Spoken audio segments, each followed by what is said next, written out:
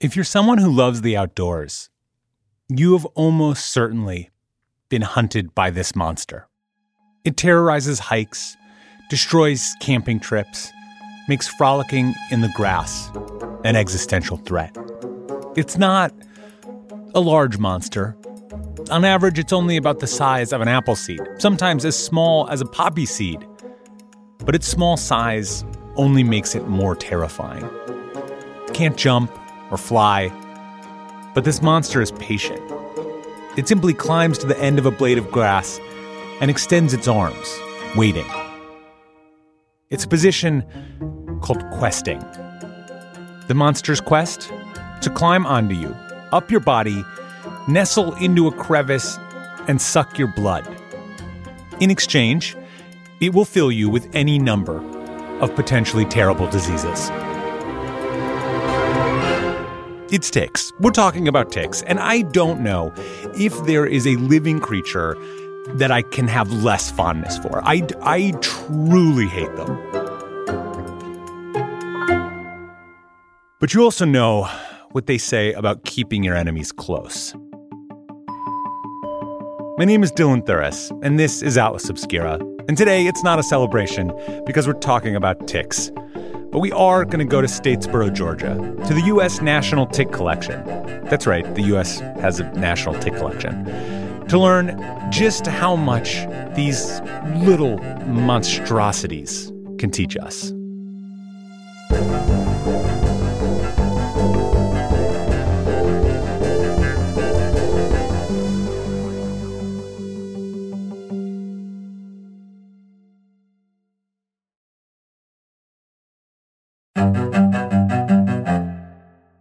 I liked everything that was small, and I was always crawling around looking at small stuff. This is Lorenza Beati. She's the curator of the U.S. National Tick Collection. She's also a biology professor at Georgia Southern University. Lorenza grew up in Sweden, and as a kid was in love with all of the smallest creatures, the little bugs, the rodents. As she grew older, though, her focus shifted a little. I got distracted. I studied medicine. I became an MD. But while I was studying medicine, I was also studying parasitology. Parasitology is the scientific discipline concerned with the study of parasites and parasitic diseases. Lorenza moved to France in the early 90s to further her education. And while working on her PhD, she came across some teachers who awoke that childhood fascination. And they gave her a sort of permission to look at the world with wonder again. The passion of some of those teachers was such that it just changed completely the trajectory of my life, and I went back to looking at small things. Lorenza pivoted, decided to do her doctoral thesis on ticks and tick-borne diseases. And after she finished school, she got a job in Atlanta, working at the CDC, doing research on ticks and their associated pathogens. The new job put her close to the U.S. National Tick Collection, which is housed at Georgia Southern. About twice a year, Lorenza made the 3-hour drive from Atlanta to Statesboro to work with the collection. The ticks there and the diseases they carried helped her with some of her work at the CDC. Lorenza started to develop a rapport with the staff. And when the position of assistant curator first became available, I applied and I got the job because, well, we had been working together for so many years. They knew me. They knew what I could do. Eventually, she took over the top spot. Lorenza says the collection in Statesboro is the largest permanently curated tick collection in the world, meaning there are institutions with more ticks, but the one in Georgia is the biggest one that is cataloged and constantly updated. It's also a pretty old collection.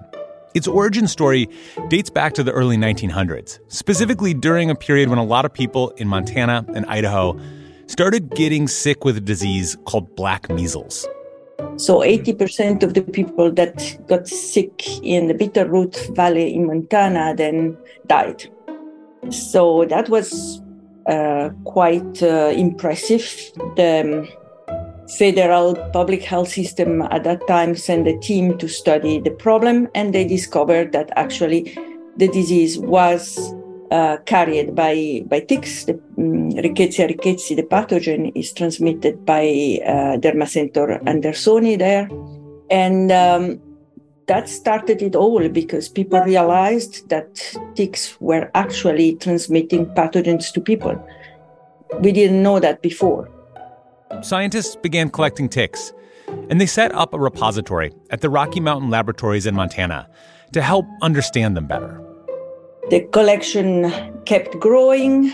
At some point, merged with the collection of Dr. Hochstrahl, who was the big taxonomist of the last century in ticks, became so big that it was donated to the Smithsonian. It remained there until 1990, when it moved down here. Specifically, here is the basement of the physics building on Georgia Southern's university campus. And down there, millions of ticks sit in vials of ethanol in dozens of file cabinets. Like the diseases they carry, these tiny animals have an outsized effect on their environment. The tick collection, Lorenza says, is actually pretty heavy, like physically heavy. We needed to make sure that we were not on a flimsy floor somewhere. We had to be in a basement with a lot of cement holding it up. So we wanted it to be safe. So we have 4 rooms. We have the archives with all the papers, the documents. We have the room with all the samples. And then we have microscopy rooms and camera rooms. As with any collection, some of the samples at the Institute are more famous than others. Over the years, scientists have collected and sent in ticks from all over, including some that were in proximity to U.S. presidents, if only to study what kind of pathogens could make their way into the White House. We have some ticks that were collected during the hunting trips of Teddy Roosevelt, for instance. Ticks from the dog of Franklin Delano Roosevelt. Presidential dog had ticks. But of course, these tiny creatures are not collected as markers of history. The purpose of the collection is, among other things, documenting the diversity of ticks, their range, and the changing nature of the diseases they carry, where they can live and thrive. Because, well, the planet is in continuous change, right? It keeps modifying. We need to have records of which species were where, when, in which kind of an environment, and so on and so forth. In the case of ticks, it's also important because ticks transmit diseases. They transmit pathogens that cause diseases. And so it's also important to document all that.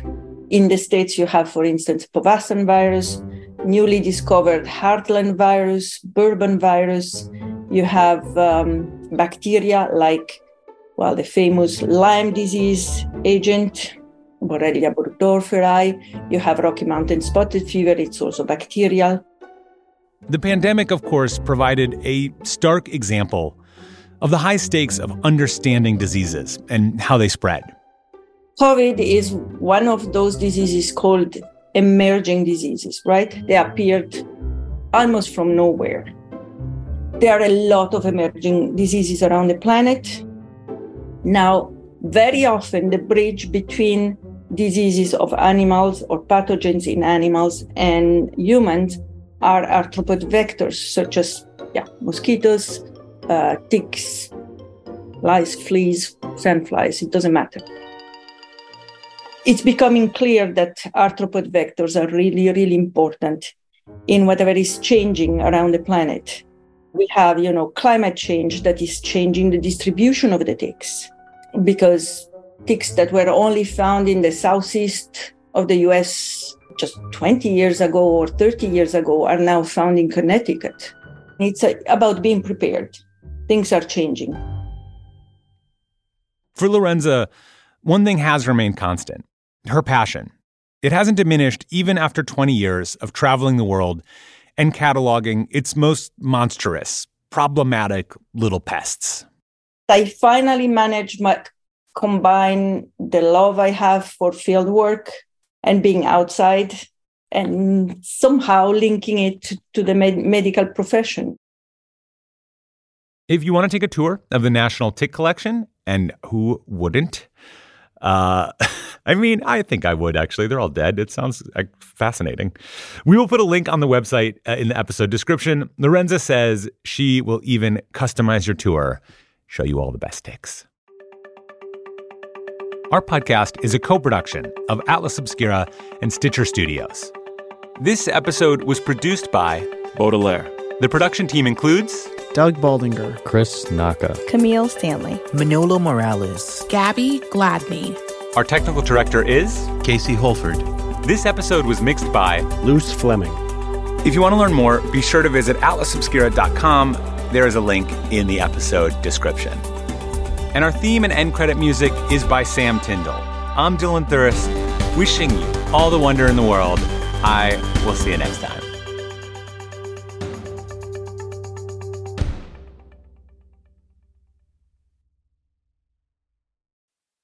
If you're looking for a trip full of the extraordinary and unexpected, then you need to get off the beaten path and head to Missouri. The City Museum in St. Louis has got to be one of the coolest places that I have ever been. But it's just one of many wonders found in Missouri. You can play a chess game at the World Chess Hall of Fame, also home to the world's largest chess piece. You can tour a reimagined ghost town brought back to life as outdoor art at Red Oak 2 in Carthage. Or go on a crazy underwater adventure at Bonne Terre Mine, one of the world's largest man-made caverns and freshwater scuba diving resorts. Or throw back craft beers 50 feet underground at O'Malley's Pub in Weston. Missouri is a place full of surprise and delight. Don't miss out on Missouri, because whether it is weird, wondrous, or the world's largest, there is an MO for every traveler in Missouri. Find yours at visitmo.com. The world isn't wide enough for those with an insatiable desire for discovery. The all-new 2024 Lincoln Nautilus Hybrid SUV offers the power and freedom to explore further and deeper than ever before. Intuitive, smart features ensure that you're always connected to the road ahead. Inside, a thoughtfully designed cabin immerses you in a universe that is all your own. The larger-than-life panoramic display spans the entire width of the cabin. It's customizable and interactive. Drivers can even personalize their backgrounds with a series of nature-inspired themes. This vehicle signals the arrival of an exciting new chapter for Lincoln. Discover more about the 2024 Lincoln Nautilus at Lincoln.com.